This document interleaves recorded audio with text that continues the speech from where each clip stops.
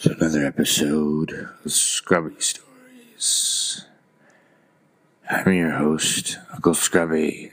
Can't speak today, but I will try.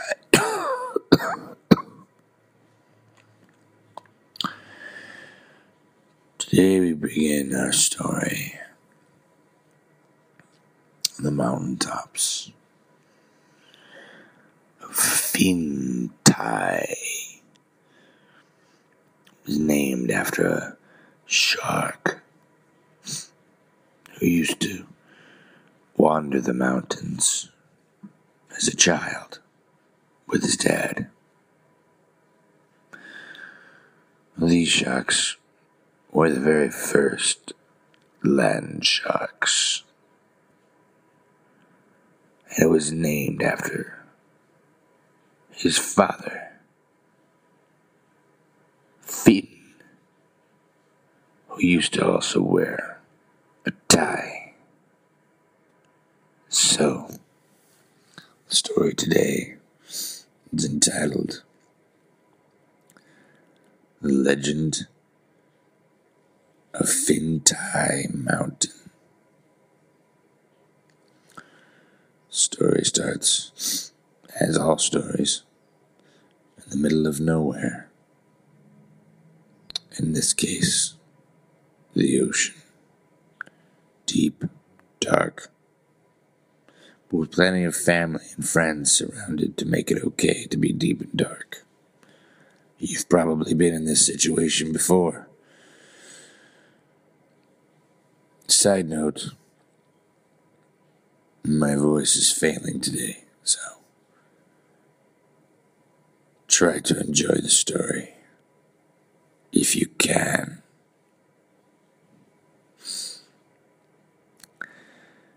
Deep in the ocean, father and son. Father was more than a father. He was also part owner of the ocean. And it was a big job taking care of all the fish and being, the guy that everybody went to for fish problems. He took care of it. But over time, it became more than he could handle. But mostly just tedious. Trying to solve the problems of a jellyfish when you're a shark is not cool when you get old.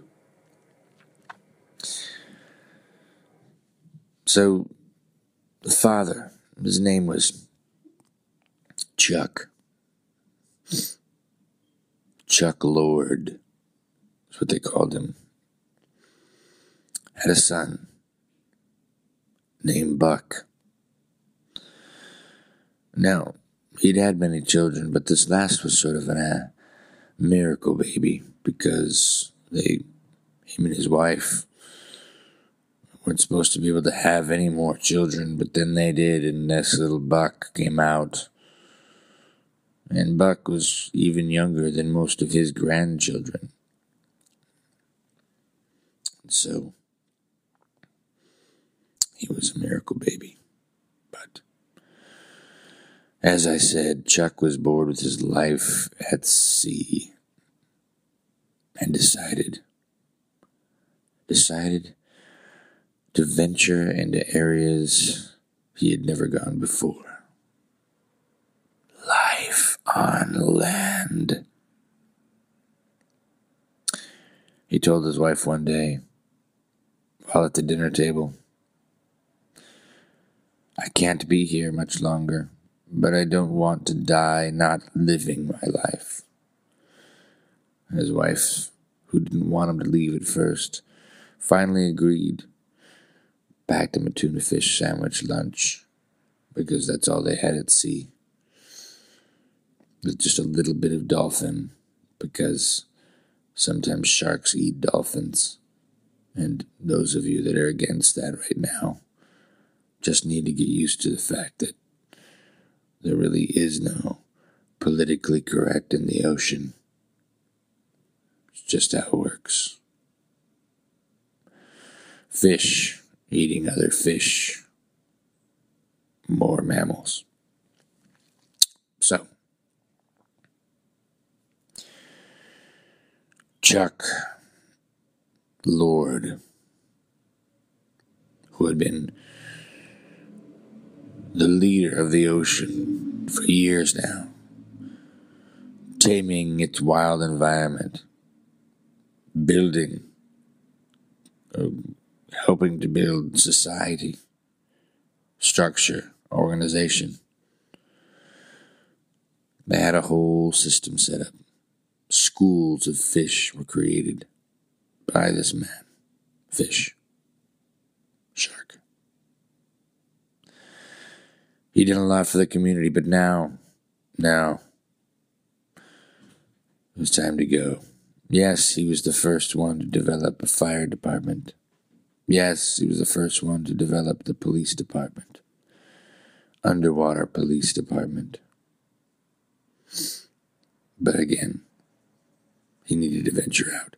So, early one morning while everyone was sleeping, he swam as close as he could to the beach and noticed his youngest son, Buck, right next to him. Son, you can't come where I'm going. I'm not even sure that I'm going to live once I get up on this once I get up on this beach. You need to go back home to your mother. You need to go back to school.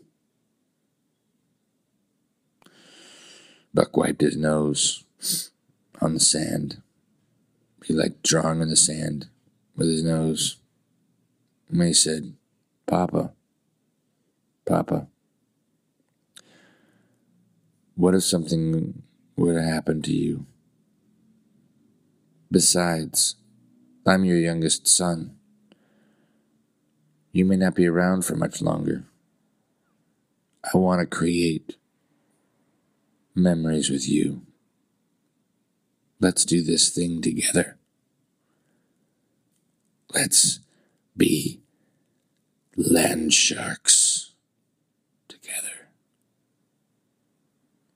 His dad was a little flustered, looked at his son and said, I don't know. I don't know if you can handle it. Just then, 4 little girls came onto the ocean seashore side with their floaties and jumped into the water. Dad looked at the feet right above him and said, I'm so tired of eating children. Tired of it. But he saw that they had floaties. And he was noticing that it kept them alive from the water. The floaties did. That's what he needed to keep alive on land. He needed shark floaties. How to get a shark floaty. So, he took a second, looked at his son Buck and said, Son, do you see those shark floaties? Yeah. You see them over there by the coral reef? Yeah. Let's go make them out of those corals. So they went over to the coral reef right next to where these little girls were swimming and created their own floaties. Now, of course, you may think, well, these women were in the ocean. There's just land. Well, the daddy created was he took jellyfish and wrapped them around his nose, filled with water, and put them also around his gills. And he flooded the jellyfish so full of water that they looked like 2 ugly earrings. He looked like some sort of female somewhere from the 1940s with the weird cap on and everything. Craziness. Weird. So him and his son wore jellyfish for like hats full of water. And they went walking onto the land with their quote-unquote floaties for sharks. Jellyfish that they nabbed full of water and put on their heads, basically. Walking around, the girls screamed and swam away. Nah, get off the land. Everybody saw the two sharks and jumped quickly into the water. Quickly, we're not safe on land anymore. The sharks made it difficult for people who were afraid of sharks, because now, where were they going to be safe? The water, where there were sharks, or the land, where now there were sharks? It was craziness. Everybody just running into the ocean, one by one, jumping in, screaming their brains out. Ah! Land sharks, we didn't know it was possible. How is it possible?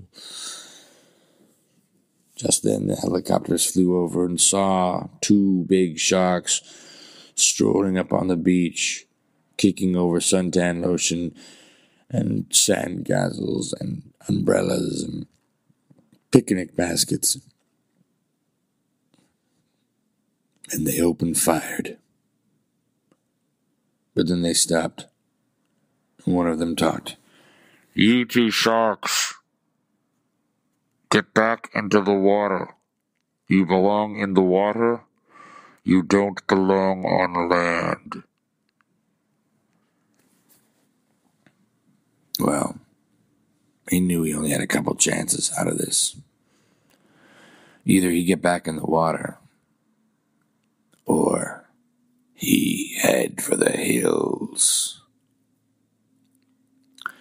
Now, as most sharks, as you know, don't have legs to run on, so it was more like waddling, scooching, really, across the scan, and he scooched as fast as he could, scooching with his son, Buck by his side. At first he thought, wait a minute, maybe we should go back. Maybe there's just not a chance for me out here on land. But Buck said to his father, Dad, look yonder, I see the hills in front of us. We might be able to make it if we can find some sort of transportation. So, as the helicopters were surging back and sweeping through, he noticed that two of the people had left where there once was maybe a baby, the stroller of where a baby once was. So, he threw Buck into the baby carriage, and they just started moving because the wheels of the baby carriage were motorized. It was one of those awesome, futuristic, motorized, with a GPS system, baby carriage. Sweet ride. And they hopped in, and they traveled, and this baby could go a good 50 to 90 miles an hour. Baby carriage they found randomly on the beach. Futuristic. Awesome.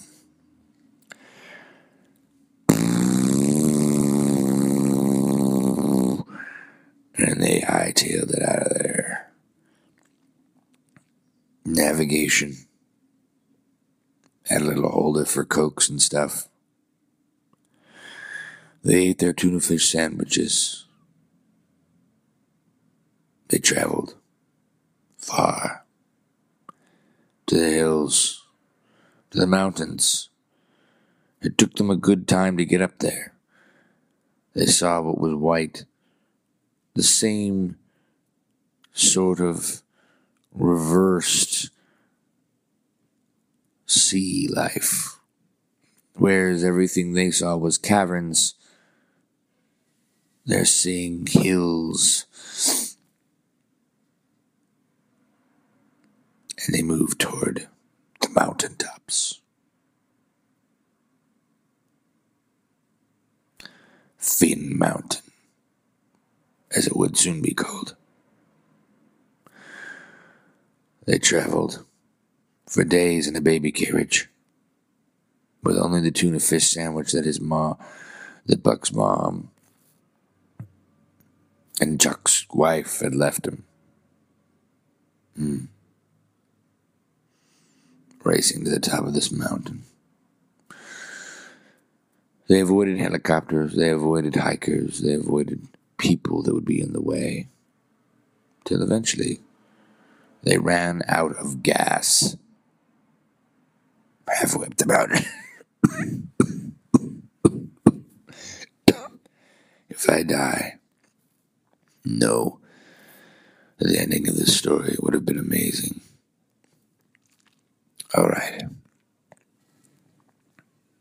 So they're traveling high, trying to get to a nice vacation spot. But still, this mountain, which was a mountain in the Rocky Mountains, because they traveled that far, from the oceans of California to the Rocky Mountains, it was awesome.